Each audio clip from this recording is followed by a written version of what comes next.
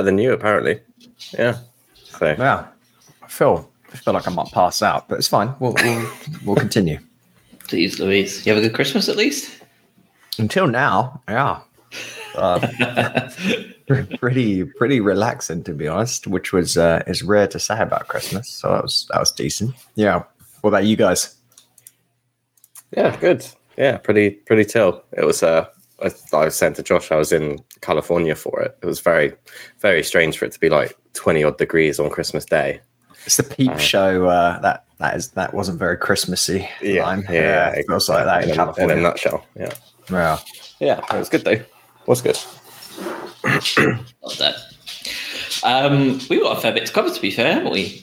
2 games, Palace and Spurs. 4 points from the pair of them, which is not so bad at all, given the current state of our hospitalised squad. Let's start with Palace, obviously, who are currently languishing 15th in the table after a pretty poor Christmas for them. 13th now, I think, right? And this one just finished. Yeah, well, that's that. Either way. Not doing great, though. And lining up against them, Thursday, I think it was, before Christmas. Pascal Gross back in at the number 10. Baleba and Gilmore in your midfield. Igor and Hinchelwood as your fullbacks. And Adingra and Mitoma, who are now both on the hospital list, started that game. We just can't ever seem to get anything other than a 1-1 draw against Palace, can we? Like, it's just ridiculous how often this is happening now. It's obligatory, isn't it? It's sort of, I'd be more surprised if it wasn't 1-1. So it was just one of those, wasn't it? But yeah, just constant stalemate after stalemate. It was a weird game as well. Like, it didn't feel like a comfortable Brighton game in any capacity, although, to be honest, I don't know if any of them feel like that anymore.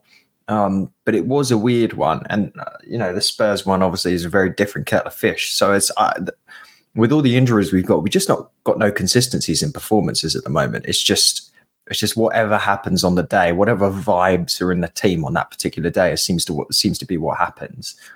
It's a weird one with the squad at the moment. We also have a knack of conceding against absolutely shit players, don't we, for Palace? Like, Ayew scored this time. Benteke scored in the last minute a couple of years ago. Like, we have a knack of conceding against absolutely crap players as well. It's absolutely incredible that we seem to keep doing this. Like, it's wild. And then we also enjoy late goals, don't we? Because we've bagged again in the 82nd, 83rd minute. The returning Mr. Welbeck as well, being pivotally involved there with the goal, and Pascal Gross, the man we talked about a fair few times about just stepping up when you need him. What did you make of the Palace team in general, the game? What were your thoughts? Robin, welcome to the show. Hope you're feeling well enough to talk. Oh, yeah. I don't know what the ratio between coughing and talking is going to be, but we'll give it a go. I do want to add a couple of quick things about this Palace game as well, because I'm trying to think back to some of the specifics on it. But the first half was very different from the second, if I'm remembering correctly. And I'm looking at some of the stats while I'm talking here as well. We ended up classic in the sense that we had 62% possession in the first half, but nothing to show for it. It was 0.18 xg. Barely any shots. We didn't do much with the ball. And you come out second half completely flipped on its head, in that we had 1.01 xg, but 14 shots and 71% possession. So we seem to be getting to this situation. I feel like whatever De Zerbi ends up doing at half time, whether it's motivational or whether it's tactical, and probably a little bit of combination of both, depending on how it nets out, we end up sometimes looking completely different in the second half. And here we absolutely did. But that, I guess we're going to have a bit of a keeper conversation classic with that Ayew goal at the end of the first half, right? Because it was pretty farcical.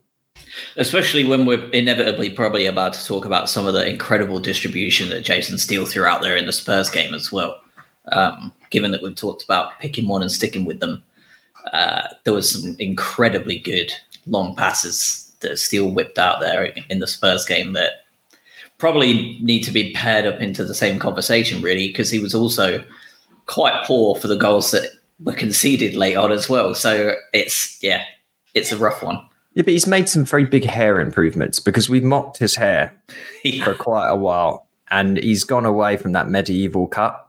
And he now looks like just a regular human being in the year 2023. So there is that. So you got to give him some credit. Maybe that's the difference. Yeah. Yeah, it could be. He does. He looks ginger now as well.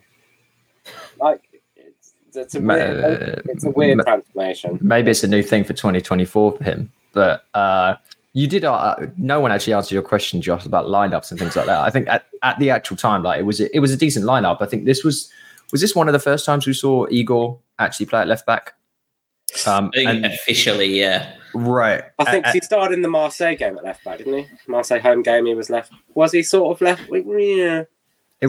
Didn't we switch as well? I think it was because we were part plan that 3-back and then switch. But yeah, because it was the Baleba Libero stuff, wasn't it? That was But then we saw that for the Spurs game, and I know we're intertwining the games here a little bit, but inevitable, classic, yeah. But I don't know where this hesitancy came from because I thought he looked very, very comfortable playing at left back, especially against some of the pace merchants and some of the Spurs players as well. It didn't look like he ever really got caught for pace. He looked fairly comfortable playing out. And the other massive thing that we got out of that was we didn't have James Milner have to play at left back, which turns out was fairly good because James Milner played his best possible game at Spurs. But of course, the actual players that were involved in the Palace game, that was pretty much our strongest team, really, wasn't it? That we had available. And of course, Matoma left on crutches, so we can't play that lineup again for a while.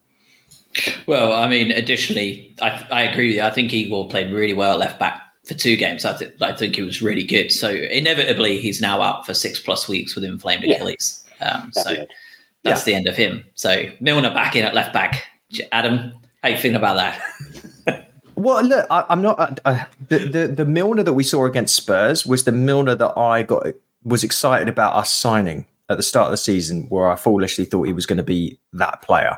It turns out he still has it. Like, he was everywhere on the pitch against Spurs, everywhere in that first half, and he had the ball so much and ran so far that you could see at the end of the first half he was like absolutely exhausted and was just trying to sort of stand around for the last couple of minutes. But he was absolutely fantastic. He's wasted at left back, and it's such a shame that we're going to probably have to play him there again because at this point, I don't even know what bodies you have left to play there. I just don't. Jakub Moder played left wing at the end of the Spurs game as well. Maybe he'll lob him back there as well. Yeah, and he's obviously not. I know a lot of people on Twitter and social media in general seem to consider Pascal Gross as one of the list of left backs we have, and I think that De Zerbi has made it pretty clear over the last couple of weeks, months even, as we've lost fullback after fullback, that Pascal Gross is not going to be playing left back anytime soon. He might be playing centre back on Tuesday night. That is also true. Yeah, Dunk got his stupid yellow card, didn't he? So we literally have one centre back fit. Let's talk about that yellow card.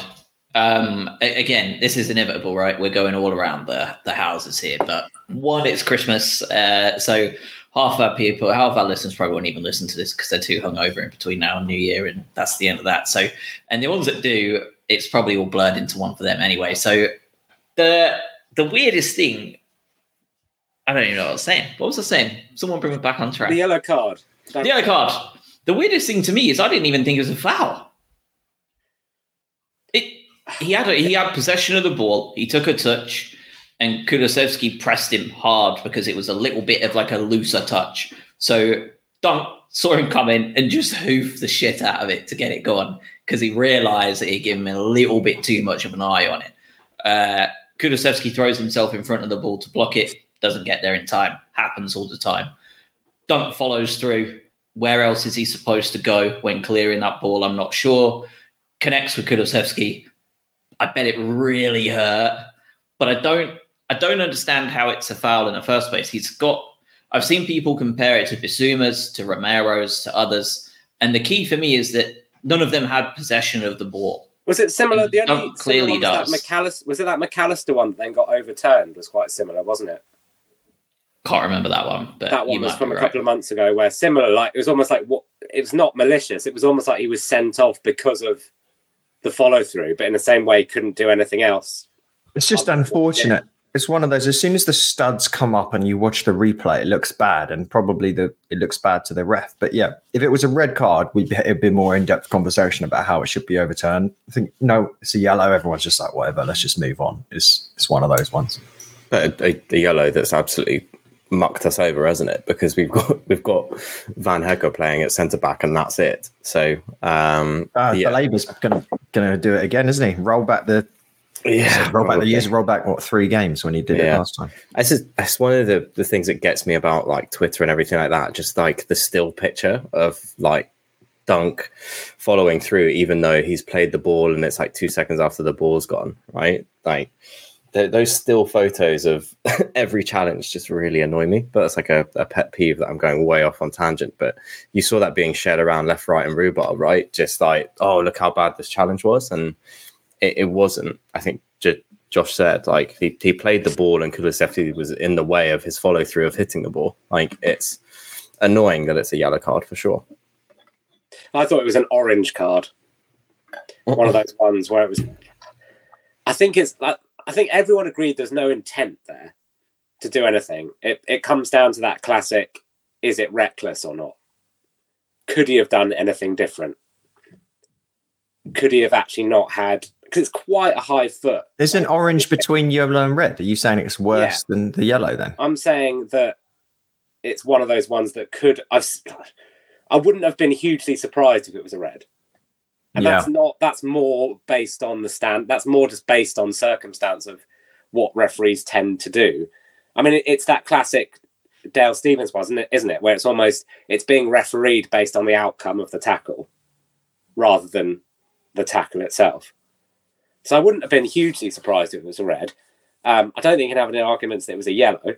But yeah, I'd say I wouldn't have been hugely surprised to see it as a red. This wouldn't be a conversation if Dunk wasn't banned. No, exactly. Yeah, true. Like, I'm just struggling to understand what he was supposed to do, though. So, like, he's got possession of the ball. He takes a bit of a loose touch. Kulusevski thinks he's going to have a bit of that. So, as soon as Kulusevski sees that and starts pressing, obviously Dunk committed the foul by clearing the ball. So, is the answer that Dunk should have took a step back, allow Kulusevski to gain possession, and then try and make a tackle? Because that's the only option, really. There's no other option. So what was it that Dunk was supposed to have done? He either gets rid of the ball that he's in possession of, or he backs off the ball and allows Kulusevski to take possession because he doesn't think he can clear it without possibly making contact with the player after the fact. The ref just wanted the Spurs comeback to happen. He wanted it to bring down to the wire to get the viewing statistics right up there because that was. And he knew Brighton's defending would help him along as well. Well, I joked in our WhatsApp chat, right, and I know you guys, but for people listening, I was like, well, we were 2-0, 3-0 up at this point. I was like, I wonder when we'll concede the goal. Is it going to be the 80th or the 90th minute? And then as soon as 80 minutes start to tick over, bam. It was inevitable. Like, we are now on this like unbelievable, ridiculous run of these conceded goals, aren't we? Where it just doesn't feel like it's ever going to end, especially now that we don't actually have anyone to play in defence. It's just remarkable. I mean, this is what we were promised, wasn't it?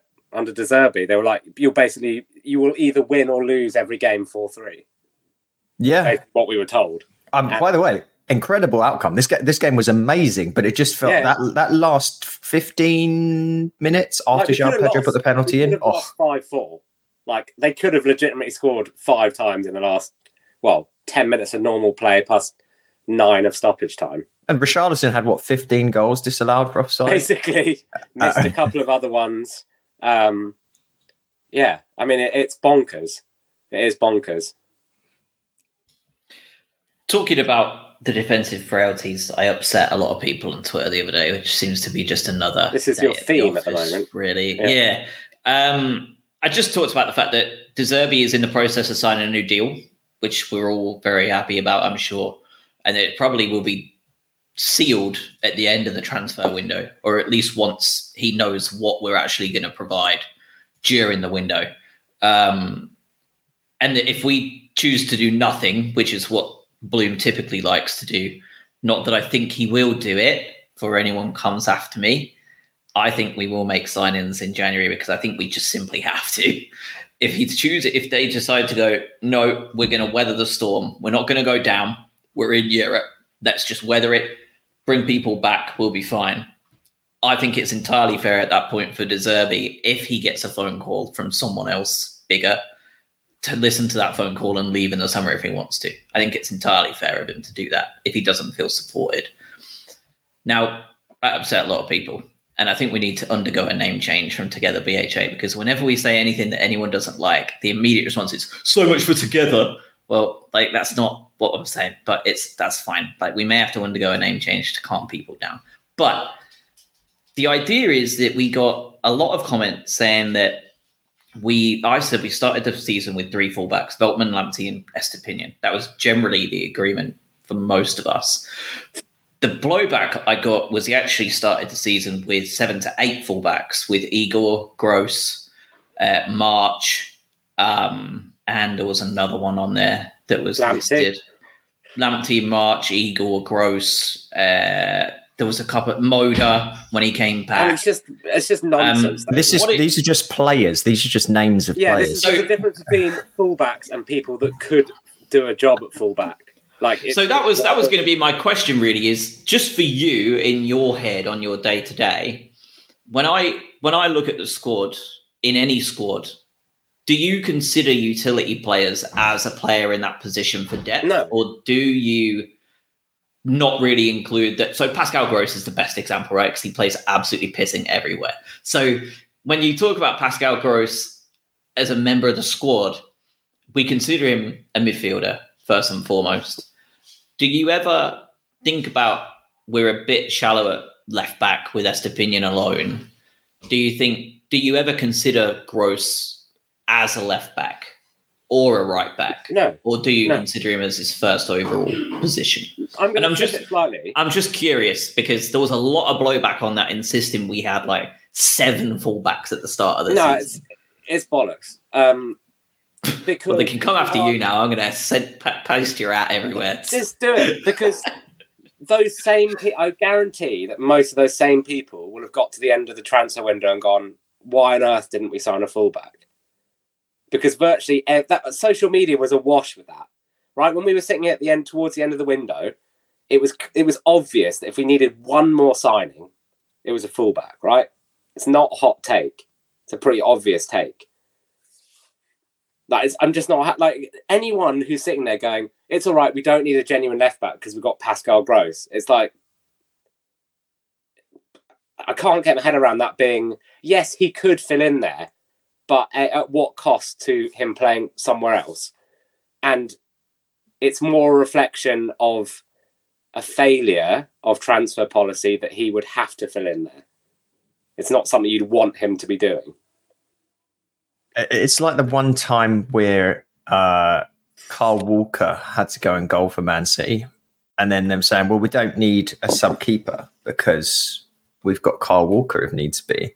Like, they're professional football players at the highest level. So hypothetically, every outfield player can roughly play in almost every other outfield position, with the exception of like lobbing Lewis Dunk up front or something like that. But Pascal Gross before Brighton never played left back or right back. He's just a skillful football player that has awareness of positioning. James Milner can play in all these positions because he has that level of intelligence. It doesn't make them actual players in that specific position. From a depth chart perspective, we only ever had 1 or 2 left backs before this season began, or 1. It's a difference between deputization and competency, right? Like, and if you actively choose Pascal Gross to be your left or your right back, I think you're doing something wrong, because that's not where you want to play him. So I think that's the difference for me, is where would you want these players to play? and your answer is not going to be left or right back, and you're left with one or two players. And we had an injury-prone Lamptey. We've got Veltman, Estepinian, who's had a couple of injuries already. Yeah, I'm not willing to accept that the failure to get a left or a right back in and a fullback has hindered us quite a lot. And it should be a priority for this window.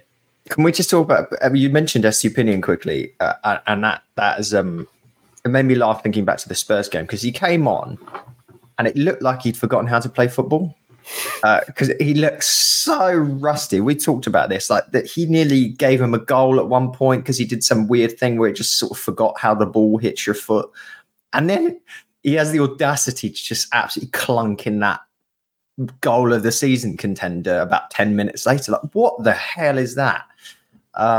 Just ridiculous. I'm so glad he's back. The final point I'd make on it is, for anything like this, there's this kind of undercurrent you get on social media at the moment, which is because generally we're doing well and we've kind of punched above our weight for the last couple of years, that there's an implication that because of all of that, it's not fair game to make any sort of constructive criticism about any aspect of the club. That's what. No, Robin, just enjoy it. Enjoy the ride. You have to enjoy it. Never say anything. It's like a cult at this point. Josh and I have talked about this, not even just from a football perspective, but social media kills the idea of nuance, right? You know, like you have to be one side, everything has to be brilliant or it has to be dreadful. There's no room for, okay, we're largely brilliant in pretty much every aspect, but it's all right if we're not doing so well. You know, it's all right if we made a little bit of a mistake going, no, we're not going to have that many injuries. We'll be fine with 3 fullbacks. Like, it's fine to say, actually, not even with hindsight, it's fine to say that, oh, actually, that was a mistake. Like, yeah, but I agree with you, because think about it. If you sat down, I'll remove Tony Bloom, right? Because it's Paul Barber, David Weir, and Sam Jewell, right? They're responsible for the transfers. Tony Bloom just kind of goes, yeah, sure, whatever. Here's the money. If you ask them right now, did you do the best possible thing when it came to squad depth and wing backs during the summer? I don't think even they would be like, you know what? Yeah, it was a masterclass. It was the best transfer window we've ever done, and we wouldn't change a damn thing. They wouldn't say that because they're not stupid. Of course, I know with hindsight, you can say that this was short-sighted and this was maybe a bad move, but we all said it at the time as well. But again, as you said, this is one small blemish on what is otherwise a thoroughly remarkable season so far. Well, you talk about nuance. 2 of the comments was you'd like to see us bankrupt the club, would you? And I mean, there you go. And you're right. I can't believe we didn't sign Mbappe and Bellingham. One, me too. I wish we'd signed Mbappe and Bellingham personally, but can't always get what we want. There you go. That sums it up, doesn't it? Like, the lack of being able to have an adult debate about something and being able to see the 90%, 99% of things that are going really well. And actually what their point is they're missing is that if you fix that 1% that isn't going very well, then actually the potential Gus Poyet glass ceiling rises even higher if you fix that one thing. Well, we were definitely in for a fullback, right? Because there was about 3 different right backs that we were rumoured with Naylor rumouring them. And Barco, of course, who is currently coming back up in the conversation around Argentina with Boca Juniors and us and Man City and other teams all over Europe, basically, at this point. So, like, we're obviously in for fullbacks. Like, it isn't a secret. Like, Sasha Bowie, I think it was, at Galatasaray, was a big name for a long time for a lot of teams. Destiny Udogie at Spurs, we were very much in for him at one point. We've got like Valentin Barco, who's probably going to be joining us or someone else in Europe this January. So, yeah, I mean, Adam, I think you're right? Like, everybody in the organization can see it because they're actively trying to fill it. So I imagine, and that's why I don't think that we will just not do anything this January. I think that's insane. But God forbid, again, like you said, Robin, any kind of nuance. It's mad. I mean, because the other bit you get is that people take it as a slight against De Zerbi, if you dare to go, well, actually, we need a few other options. What people will go is, oh no, but he'll have an answer to it. Yeah, but if you De Zerbi said worse about the club. He literally said worse himself. Yeah, but if you offered him, if you were like, right, Roberto, you've got two options. One, we will buy you a natural Premier League quality left back. That's option one. Option two is that you can find a 6-year-old in the academy and play him there instead. Like, they're two different. They're like, it's the same thing. Like, what? It's not a criticism of him to say, actually, we need other players. It's not to say he cannot find the answer, because if you look in the Spurs game, he basically, at various points, we were like, he came up with this bizarre sort of 3-1-6 formation, at various points in it. Like, it's not to suggest that he doesn't have the tactical flexibility to do it. But again, if you said to him, Robert, would you like a couple of extra players? Yes. Am I the only one really scared about having to watch Estepinian play almost 90 minutes on Tuesday, given that he's just coming back and now we've lost every other left back? I assume he's probably going to start. Am I the only one worried about that? Because that feels like an accident waiting to happen. I don't think he's going to even be. I would be surprised if he's even in the squad for Stoke. Because then we've got 3 weeks. But if I'm De Zerbi, I'm just writing Tuesday off. Like, I'm tempted. Don't say that. It's my birthday. Don't say that. That's sacrilege. Because if you take that and then the Stoke, and what they've got 2 weeks, nearly a 2-week gap after that. Yeah, full 2 weeks. Yeah. So then you're basically going, they've got 3. Like, I'd be just, West Ham are in great form. I know that we have traditionally had a good record there. But, with the options available, it's not worth basically doing what you had to do in Amsterdam, which is force Estepinian to come on again and just, fall to bits again. We always do well at the London Stadium because it's it feels like we're playing at home because there's no atmosphere there. I was trying to jump onto us getting hatred. That should work. But the good news is, right, we've got 2 days until there's the January transfer window's open. So the idea being is that, like, if we are in the shit, which we are going to be able to make a difference here. And you would hope then that we bring people in that could actually make a fair amount of difference. We talked about this before, right? I love the idea of us signing the next big gem that we can have at the club and sell them on in the future for a gazillion pounds. But I don't think that's what we need right now. We really want to solidify I don't know at this point, right, whether your expectations change about the season. What do you want? Top 10, top 8? I think top 6 seems absolutely unreasonable at this point. Do you want to go deeper into Europe? That's going to dictate how January plays out, right? Whether you're going to sign Valentin Barco or whatever it is and just say, all right, we're done. That's the season. In which point, clearly they are not talking about making a massive push on either side. Or you sign someone a bit more established with a little bit more seniority. Maybe they played in the Premier League for a little bit longer, and you see what you can do with the squad and hope your players come back a little bit sooner than expected. Calvin Phillips, anyone? He's off to Italy, isn't he? Go on, Craig. No, I was thinking for a fullback, right? I think we can come on to Calvin Phillips. I think it would be remarkable. But I think from a fullback perspective, you're not going to get another Purvis in, right? You're not going to get a established European left back in at a cut price. It's going to be Barco or in that similar mold. You're going to talk about an 18, 19-year-old that's probably half ready to join immediately and make a difference and be a body, as opposed to being the Estepinian level of the team. Wasn't there a guy from Derby we kept being linked with? Was he a centre-back? Or was he a left? I think he's also a fullback. I can't remember his name. For someone will know. But yeah, also young, 18, 19, sort of chopping his time in, is it League One Derby are in? So again, someone that isn't going to come in and make an immediate difference, but is going to be able to put a shift in and maybe learn on the job, as we say, like rather than, that sort of loan system that we're so used to. The injuries sort of persist now where it's like, okay, we need someone that's half ready, right? We need a Barco. We need the guy from Derby, again, forgive me, but you need someone that is playing regular football now and is able to make that step up fairly quickly. It's not going to be someone established, but it's not going to be someone completely raw. speaking of which, Calvin Phillips is someone that is established, right? Regardless of what you think of him and regardless of how many times he sits on the bench for City. That's someone that comes in and makes an immediate difference in the middle. Is it something that we're actively looking at? It sounds like it, but I really wouldn't be against him coming in, because I think, again, that's another established person in the centre that allows Gross to play where he needs to. Is this a thing, or is Josh trying to?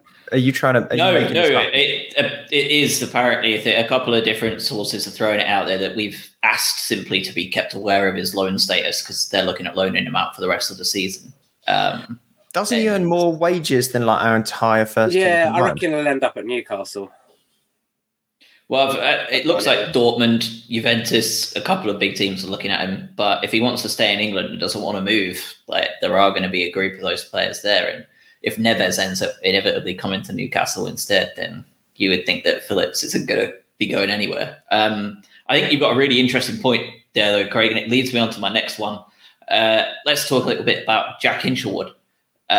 Very much been learning on the job. And broke the deadlock very early on against Spurs with essentially what was just an absolute thunder bastard without any thought behind it. And he was a very happy boy, obviously. Just like, what a great impact he's had. You know, De Zerbi loves him, talks about him all the time, how old he is in his brain, sort of thing. He talks about him like he's a 30-year-old and like a teenager's body, but he is still only 18, 19. And he's been excellent, hasn't he? Really, wherever he's been asked to play, he's been at worst decent, and at best winning us games outright with that header a couple of weeks ago. It's absolutely wild, isn't it? The impact he's made. It is. I think he obviously had a bit of a baptism where he was thrown in that Villa game to basically start in a midfield 2 against their very, very high quality midfield 3, which was only ever really going to end in one outcome. But he has been brilliant. He has. I mean, he was great in Athens. You say he scored the winner against, what was it? Who did he score the winner against? Brentford. Brentford he scored the winner against, didn't he? I think it was Brentford. Obviously a great, and he's just popping up everywhere. I mean, he's one of those players where you don't actually, I mean, I know he is, it's difficult where you go, do you take someone's natural position at, under 18, under 23 level and immediately say that's where they're going to play in the senior team? Because we've not really seen him. We've seen him play as a fullback / a winger, really. Haven't seen him that much in the middle. So is he going to be one of those players that at some point he will drift back to being a central midfielder, or is he going to, morph into a genuine wide option? Because at the moment, he's, he can do that job, but he can also finish like an attacking player. Despite, I disagree with the finishing part. He's awful, his finishing. I think he's been fantastic, but I know I'm saying this after he's just blasted a goal in, but he hit it directly at the keeper and it looked like it was going over, didn't it? It was so fast that it just went through the guy's hands. He couldn't even get his hands up, right? But you want him to slot it either side there. And I cast your mind way back to the Palace game, right? I think he had 2 very good chances in the box. I think one he just kicked the ground, and the other one he just shanked. But that's beside the point though, because how old is he? As you say, he's 5 years old. But I think the reason why De Zerbi loves him is the combination of his motor, where he can get up and down very, very quickly, which is important in this sort of transitional attack and defense that De Zerbi has. But the other part is he plays that overlap man on the right side very, very, very well. And if you kind of go back and watch the goal he scores against Spurs, they did a good job covering this, in that I think it was Pascal Gross or someone else in the box ahead of him. And it's almost like the Spurs team did not expect to have Hinshelwood in the box at that particular moment. And that just creates these mismatches where you've just got this random guy that's popped up somewhere that can do that. Now, you don't see that with Igor on the other side, right? You've got another guy who doesn't have that same level of motor and speed. If Igor did that, he's got to take a while to track back. He's been told to be a bit more defensive. But on the right side, we're giving Hinshelwood free roam, and he's excellent at doing that. But you're right. He plays like his position. He plays like someone who's not just 18. I mean, they kept pointing out on the commentary, when he came into this interview afterwards, that James Milner made his Premier League debut 2.5 years before Hinchelwood was born, which is just like brutal, really, ain't it, for James? Brutal. And then Glenn Murray was something like, "Oh yeah, and you played with his dad as well." So it's like everyone was kind of fair game. But yeah, he just does not play like an 18-year-old. I know De Zerbi's kind of said he's a bit like Pascal Gross, isn't he? And that's probably the closest we're going to get. Someone who is clearly very intelligent, has the positioning, and with experience will get there. And at the moment, it's being able to fill in everywhere. You kind of hope. The difficulty for him will be when everyone is fit. Because where does he fit in then? Is he going to be one of these players who will... Who's our right back again? Veltman. Is he though? Lamptey. I guess it depends on the game, right? To be honest, Veltman for a more defensive game. And I don't know, Lamptey... It's controversial, but I'm still picking Lamptey ahead of Hinchelwood. I don't know about that. But is he going to be one of those players when everybody is fit? And is he going to go back to, same as I said before, is he going to go back to being a central midfielder, which is what we've been told he is naturally? Is he going to become one of these kind of utility players floating around? What does the future hold? Because it's an interesting one. When everyone is fit, he does not get in our best 11. I don't think. I mean, neither does Adingra. And our whole right side is combined age of 39 when they've been playing, right? And Milner's 37. It's ridiculous that they've been a very, very important part of that system. I think De Zerbi, one of the things he does in the same vein as Guardiola is he doesn't care about the player's age or experience. If the player is in form and knows the system well, they play. And you see that with Pep doing a similar type of thing with Rico Lewis, right? I think Hinchelwood, given how young he is and given the progress that he's made, fits in very, very, very, very well. And again, look at De Zerbi, right? He brings in his guy, Mahoud Dahoud, plays like shit.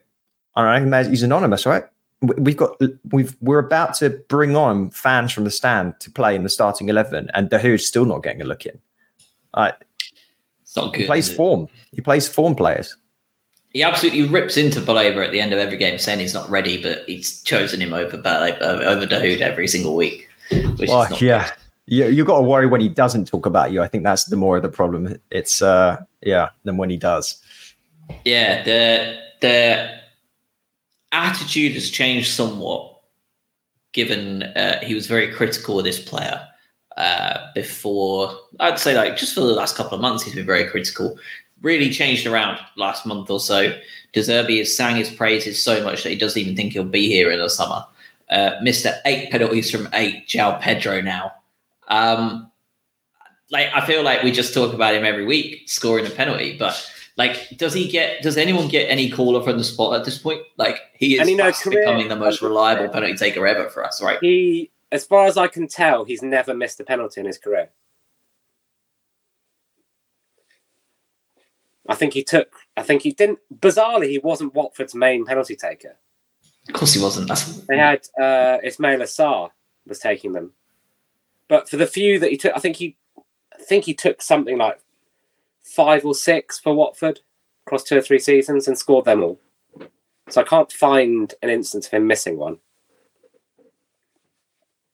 Hey, he's the guy, isn't he? At the moment, he's the one dragging the attacking part of this team along. And outside of the fact that I've said this before and I'll continue saying it, I'm absolutely ecstatic that Welbeck's back in the team. He just adds something more to it when he can actually play. No, I mean, Josh, I know you got annoyed with how João Pedro was being forced in recent memory to play with his back to goal. And there was a couple of games we did very well. And then 80% of the games where he seems to just not do that very well at all and constantly just bounces off his foot and he loses it. When he's facing the goal, his weaving mazy runs, and I think he did one against Spurs not that long into the game where he took on 4 people. And set the goal up as well. He across the box through kind of 3 or 4 of their players, managed to keep the ball, and then has the awareness to see Hinchelwood in space and play the ball. we don't have many players that have. He's not a small guy. Like he's very capable with not many control. teams. Like not many teams have a player that combine all of those attributes. He's very and you see that confidence from the penalty spot, right? It's a confidence thing. He's just a very, very confident young player, and it's you don't want anyone taking a penalty apart from him. Newcastle fans are crying about it because obviously they basically turned him down at the very last minute to sign. Who did they sign instead? Is Anthony Gordon, didn't they? No, I think it was to sign. I'm thinking it might have been Callum Wilson. Who was it last summer? It would have been summer before last. Oh, it wasn't the guy that's now at Forest that scored a hat-trick against them, is it? No. Joelinton, maybe? No. I think it might have been Callum Wilson. Anyway, it was basically all good to go. Like he'd done his medical and all of that. And they pulled the plug at the very last minute. Yeah. Thank God. Love and that. I think it does. I mean, I think they were going to come back in from in the summer, but whether it's Tony Bloom or Paul Barber or David Weir, whoever pulled the masterstroke to basically sign him before last season had even finished, played an absolute blinder. It was obviously done on purpose, right? There's people fishing around for him, so they get it done early doors. But yeah, he's so good. I think having to play him out on the wing is not his best position, but you saw what he could do for that first goal as well. He's just got incredible feet, and he's ice cold from the penalty spot. Like we say week in, week out, he needs to be one of the first names on the team sheet, and he's just continuing to solidify that. So yeah, and the two penalties, like taking a second penalty after scoring the first must be like quite nervy at the best of times. So, the fact that you're going to send him the other way as well, yes, ice cold. Especially a keeper as good as Vicario as well. Also worth talking about a little bit, Craig, as well. Just hear your thoughts on just like the incredibly positive response and impact Danny Welbeck has had on his return in just 2 games, like a game and a half, really. Like it's incredible. I just reiterate what Adam said as well. Like he just brings this other dimension and I guess wiliness to this team, and is able to hold up the ball more effectively, turn his man, and just has that experience. Just helps massively. One of the best headers I've ever seen against Crystal Palace as well, by the way. It's good call out. Just incredible header, and it seemed like we wouldn't be able to hit a barn door with a banjo for hours if it wasn't for him against Palace. So really good finish there, and I think it's just to echo what Adam said, it's important for him to be in and around that squad and in and around that team, because he's able to bring other people into play. If João Pedro plays that position, inevitably he doesn't do the things he does against Spurs. So really glad that he's back. Let's hope that he can stay fit for the foreseeable, and just hope that we get the best out of him in the next couple of months. Yeah, really good to have him back. My slightly weird tangent on the Palace game was that neither goal was particularly celebrated, which I found really bizarre. Like I found the whole game very flat. Atmosphere-wise, it didn't sound amazing. But it was bizarre. It's because we all knew it was going to end 1-1, wasn't it? Basically, they said it was pointless. It's a total waste of everyone's time. It was a horrid, especially that first half was horrid viewing. It really was.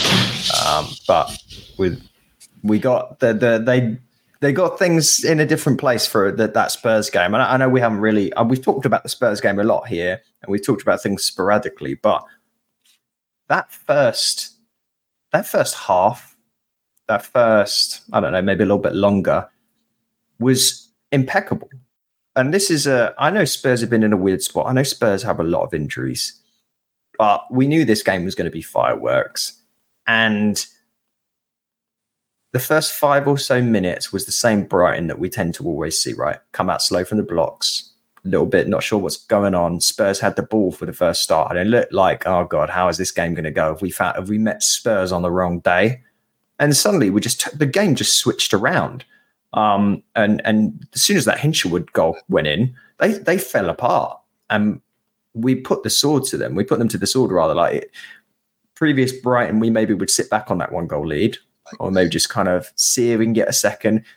The De Zerbi Brighton, the De Zerbi way, when you play against a side that pushes up, like Postecoglou pushes his side up, the amount of times we tried to put an over-the-top ball over that defense or a through ball was just fantastic to see, where we just tried to kill off the game. Obviously, the downside being is what happened towards the end of the second half, but it was amazing viewing. Like that was an enjoyable, fun, really fun game to watch. That's what football should be about, viewing. It was a fun game. The way that we pressed them, I mean, we basically effectively had a diamond, almost. We had Welbeck and Jalpedra up top. You've then got Facundo there, then you've got Gilmore sitting in, and then you've got Milner and Gross. And it basically meant that we were pressing them. It was like man for man.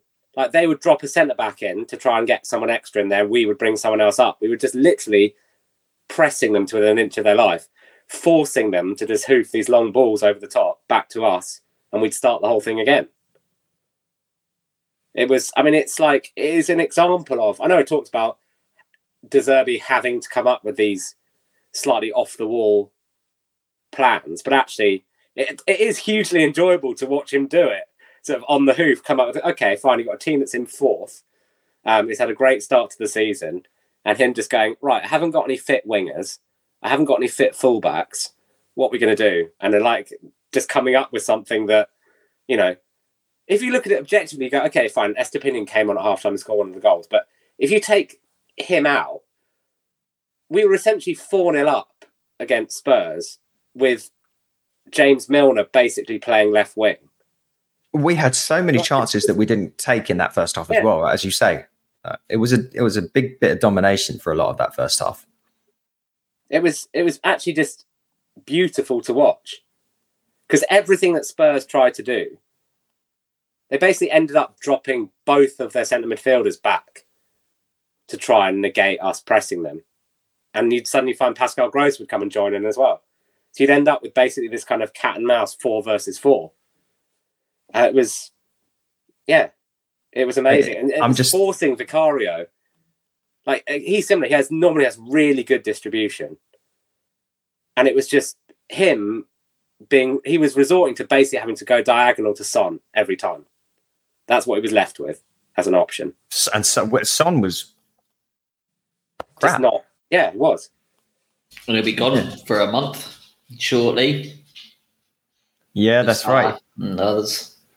Yeah. What was also noticeable was, and I don't know if this is just Van Hecke, just because he's becoming so good, but there were various points in the first 10, 15 minutes where Van Hecke was basically pressing them on the edge of their box, which I don't recall seeing that from a centre-half. Well, he was man-to-man with Kulusevski for a while too. Like, he was following around. Like, Kulusevski gets the ball on the edge of the Spurs box, turns around, and Van Hecke is just there in his face. And you go, it's a very high-risk strategy in some areas, because if Kulusevski, can basically get the ball from out under his feet, player 1-2 with Son, suddenly you end up with, Van Hecke basically there, and you end up with potentially in a bit of trouble. But it wasn't something he did once. He was consistently there. And I wonder, do you say that? But I wonder if that was also part of the reasoning, right? He wasn't man-to-man with Son. He was man-to-man with Kulusevski, because Kulusevski is not a fast player. Like, he's very technically good, right? Like, we all know how good he can be. But he's not a player that is going to outpace Van Hecke comfortably.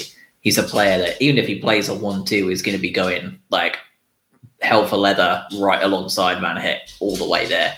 Now, if he was man-marking Son, very different story, because Son's tearing him a new arsehole, right? So I wonder if, like, that was part of the thought as well. Like, if they're going to operate that kind of press-beating football, let's have Van Hecke on the guy that is an offensive catalyst but isn't quick enough to escape him.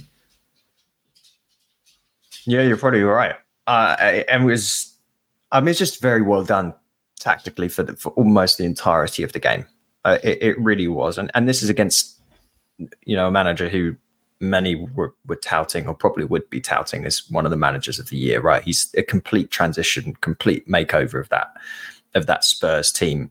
But just fantastic to watch a game where the other side wants to play football against Brighton, as opposed to going, oh no, we know you like to keep the ball, we're going to sit back and do nothing and attack you on the counter. Thank God it wasn't that game.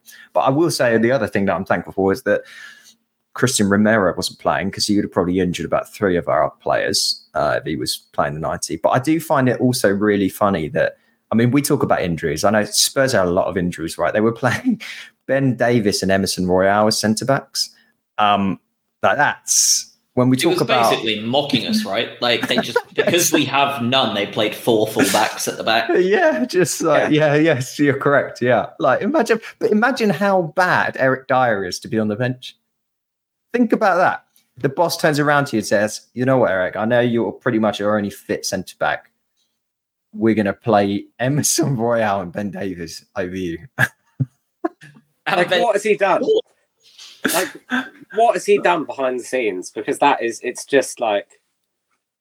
I mean, Steve, I don't think behind the scenes. I think, in front of the scenes, he's just been a shit footballer for quite a long time. That's probably the main thing. But it's fairly funny to see. Didn't he go into the stands? Got angry at a fan not that long ago, sort of last season. Yeah, tried to beat someone up in the stands. Yeah, he did. Did he? Tremendous. Jeez. Anyway, it was a fun game, wasn't it? It was, and that Estepinian goal was sort of the icing on top, wasn't it? It was just it will be up there surely when goal of the season comes around, because it was a get off the sofa kind of goal. That one, that was which is rare for me. And you know what was weird? It was I sort of half turned away when I saw James Milner play a short corner, because I thought, fuck's sake, like, probably everyone just went, well, this is going to be a disaster, isn't it?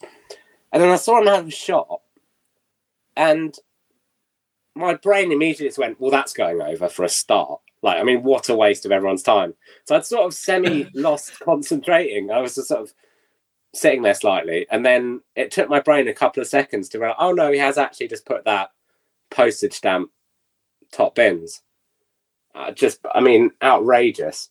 But I think Adam was right. The fact that it came 2 minutes after he'd basically given the ball away twice, through just forgetting how to actually play football, made it all the more ridiculous that he's then come up with that.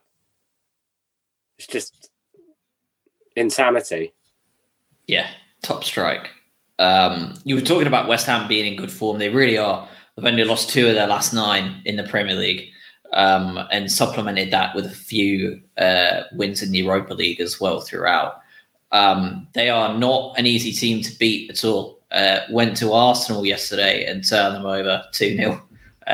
Arsenal were quite poor, to be fair, but nonetheless, that's an incredibly impressive result. And we have to go to their place Tuesday. Do you want to play the game of guess the starting 11 with what remnants of the club we have left? Can you reel off the injuries, Joss? Yes, because your tweet was quite good. Maybe we're just for the people that don't have the extent. Because by the way, I don't know about you guys, but I feel like I forgot Ansu Fati is at the club. Like, I felt like a fever dream. Now he's not been playing. I was like, oh wait, hold on. But it's a long list. Yeah. So the current injury list of confirmed injured players is Julio Enciso, Solly March, Mitoma, Adingra. So Enciso is out. Hopefully not for much longer, right? Let's talk about return times too. Hopefully not much longer for Enciso. He did have a setback, but I think the conversation is February, which means in the grand scheme of things, with 2 games between now and February, not too long. March gone for the year, maybe back next season early, possibly not even back for the beginning of next season with the ACL injury. Mitoma and Adingra have both been given 4 to 6 weeks. Fati was given 3 months for a day of his injury, so I think that clocks at around the beginning of March, end of Feb. Yeah. Igor now out, inflamed Achilles. A couple of the Twitter doctor dudes is talking about a 6-week break for him. If that's the case, Webster, we don't know how long Webster's out for. We just know he's hurt. Veltman, Lamptey. Again, just not any real communication on when these guys are going to be back. And Bonanotte as well is injured. So that's 9. Enciso, March, Mitoma, Adingra, Fati, Eagle, Webster, Veltman, Lamptey, and Bonanotte. It's also And important to Dunk's talk about, Dunk being banned, and just a lack of fitness too. I really want to touch on as well, that I put in that tweet as well. Jakub Moder is not a piece of the puzzle here that could be playing in the starting 11, right? We accept that Jakub Moder is not there yet. Estepinian just played 45 minutes after being out since September. We shouldn't be considering him a plug-and-play starter either. And Danny Welbeck has played, 110 minutes of football in the last 2 games after also being out since September. So these are 3 players that you really shouldn't be considering. They're good for 80, 90-minute players, right? Like, they're ones we're going to have to manage. And then, as you say, you've got Dunk suspended, and then Adam Lallana, I think, also needs to be brought up because he just doesn't seem capable of playing beyond 60 minutes at most. Doesn't seem now, capable it seems of running. 45. Yeah. Last 2 games he's come on, he's there, he's sort of wandering around, but he's not running. No, so I think you should be including Moder, Welbeck, Estepinian, Lallana, and Dunk in our squad woes, right? Because then Dunk's back. But like the other 4 are not players that you would consider, just put him in at left back. Like, start Purvis on Tuesday, definitely, right? Like, he might, but it's certainly definite, and it almost definitely ain't for beyond an hour. So, like, that's a problem. It is rough. It is rough. The only place we are spoiled for choice is goalie, I guess. So I'm assuming Steele probably keeps his place, right? I'm assuming Steele keeps his place, right? Like, he doesn't ever tend to like rotate after 1 game. It tends to be 2 or 3. So are we saying Steele definitely starts on Tuesday? As close to definite as it can be with the goalkeeper rotation. I'm not saying definite anything. I've got this wrong every time I've guessed it. So I don't know. I think, it dictates that, Steele is going to be in again. I really worry about set pieces with West Ham, especially with Ward-Prowse and everything like that. Like, you seem like my own opinion, seem like you're asking for trouble with Steele to be there. I think he's not aerially as dominant as Verbruggen would be, but pattern dictates that it's going to be Steele, right? Yeah, I think so. So at the back, Van Heck definitely starts, right? Like, he is like the lone man that we need to be starting at the back. Hinshelwood, I assume, will probably be starting at right or left back. Do you think we start Estepinian, or do you think he goes 45-45 with Milner and Estepinian? That's my thought. Is he goes 45 and 45 with Milner and Estepinian? What do you think? It seems the most sensible one, doesn't it? which means nothing. But I think you can't.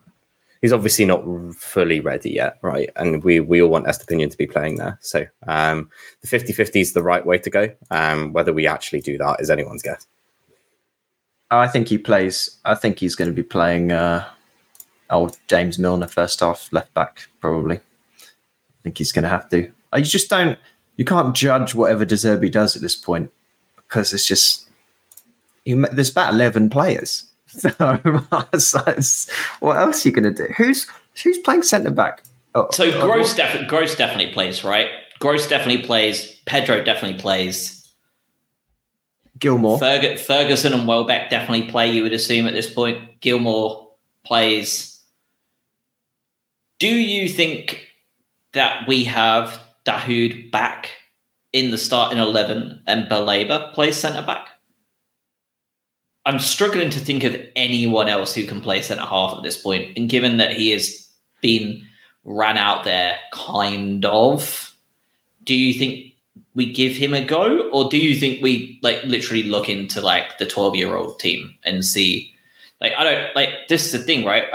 We have Barrington on the bench. I know Baker Boati isn't a centre back. Is Barrington? Does anyone know who he is? Is that Barrington's a cam? You've got Atom in the under 21s, which is probably your best guess. Is a guy that came in from Germany last year. Yeah, which has been doing all right. He's popped up with a couple of goals as well. But again, irrespective, anyone from that under 23s team asking him to come in and play West Ham away is obviously not ideal. So there is one there. I think the rest are sort of on loan, but he's probably your best guess. But De Zerbi's playing Baleba there across any sort of centre back from the under 23s team. I just don't see it.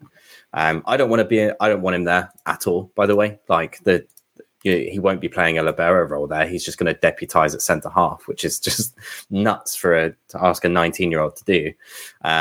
So yeah, I think it's just about, I guess, relative experience, but we're screwed either way, right? Is that the fact remains is that we've got one experienced centre half and he's 23 years old. So it's going to be a struggle. Yeah, I don't know. I don't know how we're going to line up. Like whether he's going to play the sort of Palace style tactics or whether it's going to be a bit more Spurs-esque. I think it's going to be more akin to the Palace tactics and that sort of 4-2-3-1 that we've played for the majority of the season. Again, this is probably all wrong, but he could play Gilmore and Gross as the pivot, and then he could do Pedro on the left wing, Lallana in the centre, Ferguson up top, and Welbeck on the right. Like he could do something like that. And that then means you've got Van Hecke, Belieber centre-backs and Hinshaw and Milner at full-back with the ability to bring on Estupinian, the ability to bring on Dahoud. I still don't think he starts Dahoud despite everything here. Now, he absolutely could. But his thing with Dahoud this whole season is he's played him in a luxury setup, as in you're at home against a weaker side. That's where we've seen a lot of Dahoud. Because there's no combativeness in his game. He's going to sit there and he'll dictate some play, but he's not going to break things up. Playing this West Ham team away from home in the form they're at, you need someone to be able to break up the play there, which is why I think you need Gilmore and the experience of Pascal Gross. And I think Dahoud just feels like a luxurious selection. Could he play further up? Could he play in that central attacker midfield position if Lallana... Maybe he switches out for Lallana and they do 45 each, potentially. Yeah, but there's not many other players. Who's going to be on the bench? I think it's also interesting to think about West Ham. They made one change between Arsenal and Manchester United, and they only made one sub against Arsenal. So they've had Europe too as well. So it's going to be interesting to see what lineup they throw out there on the second as well, because they've not rotated at all over Christmas whatsoever. And they've got some good results as well. Like 2 back-to-back 2-0 wins. Like it's going to be interesting. I would assume all that's going to happen in terms of our bench is just going to be kids and half-fit players.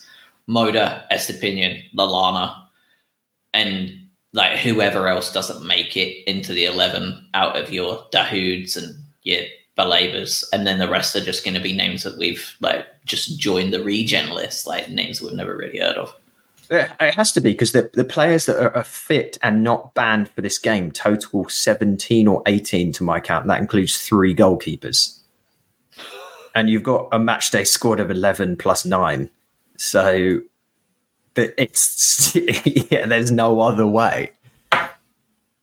Yeah, are we all in agreement at least that we definitely lose and it's Kudus who scores? Oh, 100%. There's no doubt. Yeah, this whole thing is scripted. So yeah. We're in even if we don't lose, Kudus is still getting some kind of goal involvement, isn't he? Well, there's umming and ahhing about him actually playing, isn't there?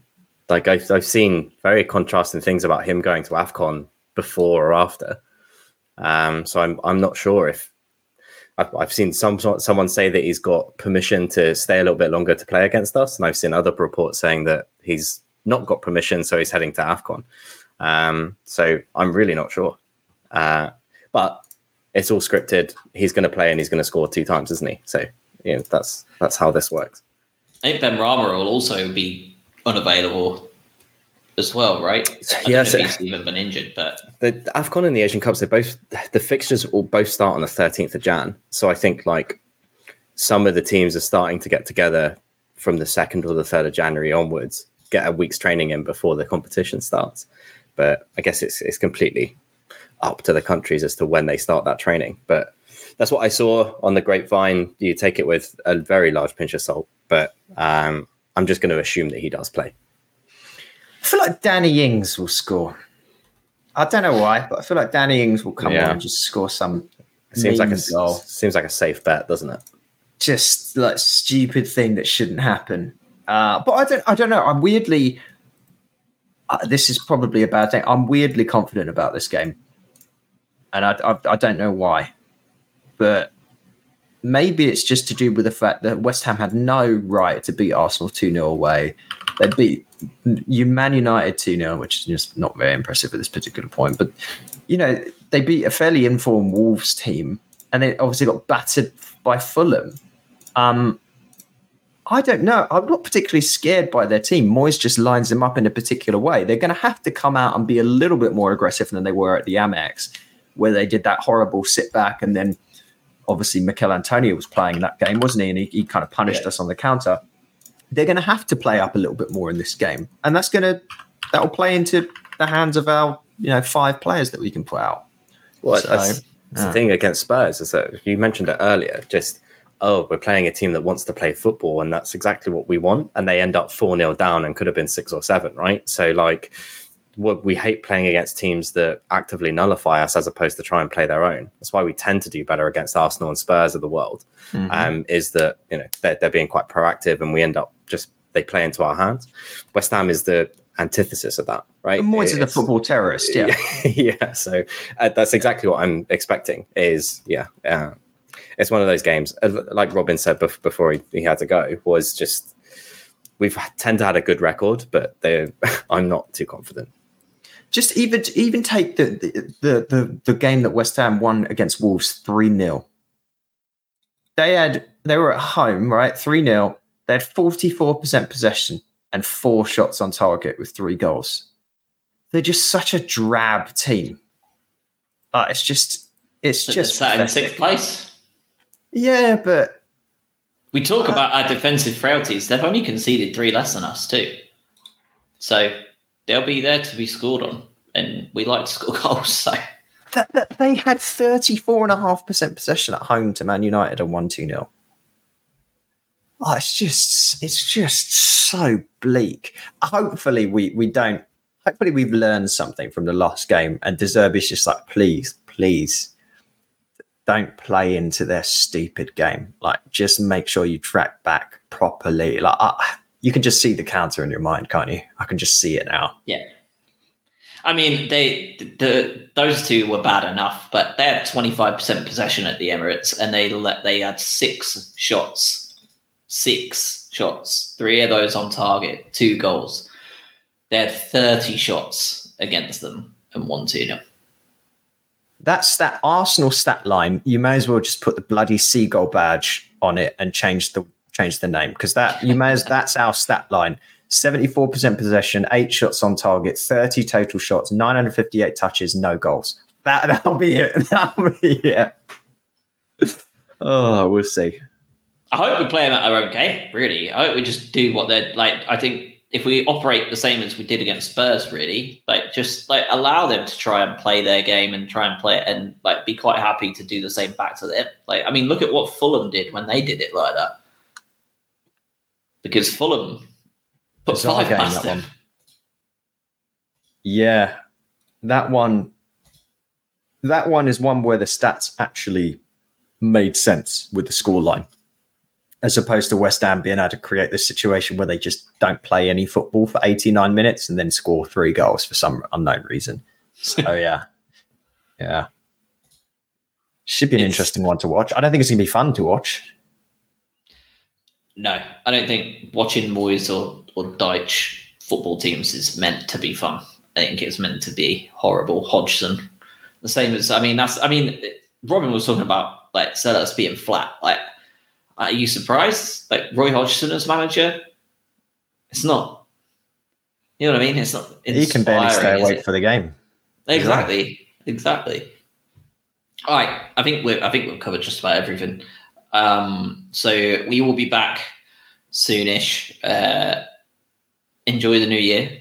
Stay safe out there. Enjoy your celebrations. If you're going out, staying in, whatever you want to do, enjoy it either which way. West Ham Tuesday, Stoke at the weekend, and then a nice long break for the Albion until the 22nd a little bit of extra break compared to everyone else because we're the Monday Night Football. So I think that would be very helpful for our transfer window and our injuries as well, don't you think? Dude, last one. You reckon Matoma and Adingra go to their competitions? No. They could be back earlier than as if they went, if that makes sense. If I'm even saying that right. No, I see what you're saying. The injury might actually mean they're back playing for Brighton quicker than if they were fit and then went to their competition. Yeah. I think you're probably right.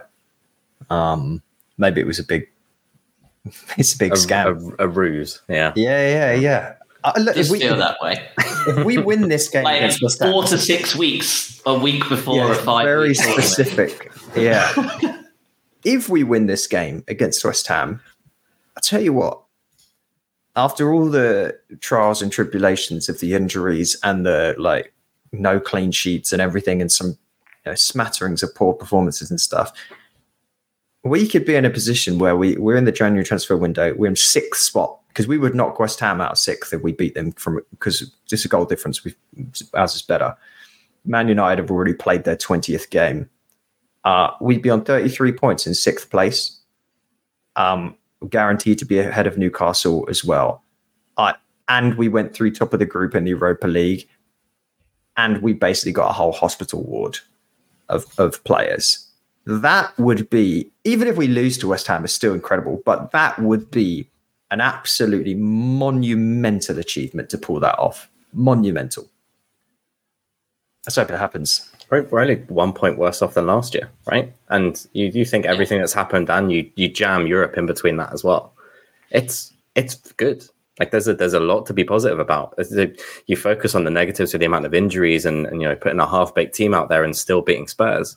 We know that they have their own injuries, but it's a good end to the 2023. I think you're bearing in mind we finished on what was it 60 odd points last year. If we're still on track for that with Europe and with these injuries, doing something right. Yeah, insane, isn't it? Really? It's wild. I mean, I'd take a point happily. It would still put us above United as well. So I'd always take that, unless they suddenly score like 12 against Forest, but they can't even score 1. So that could age horrendously in the next half an hour. But all right, so we'll see you next year, everybody. Enjoy your end of 2023 celebrations. And we will talk next weekend, probably post-Stoke. Yeah, thanks for listening to us all this year. Yeah. Cheers all. Cheers all.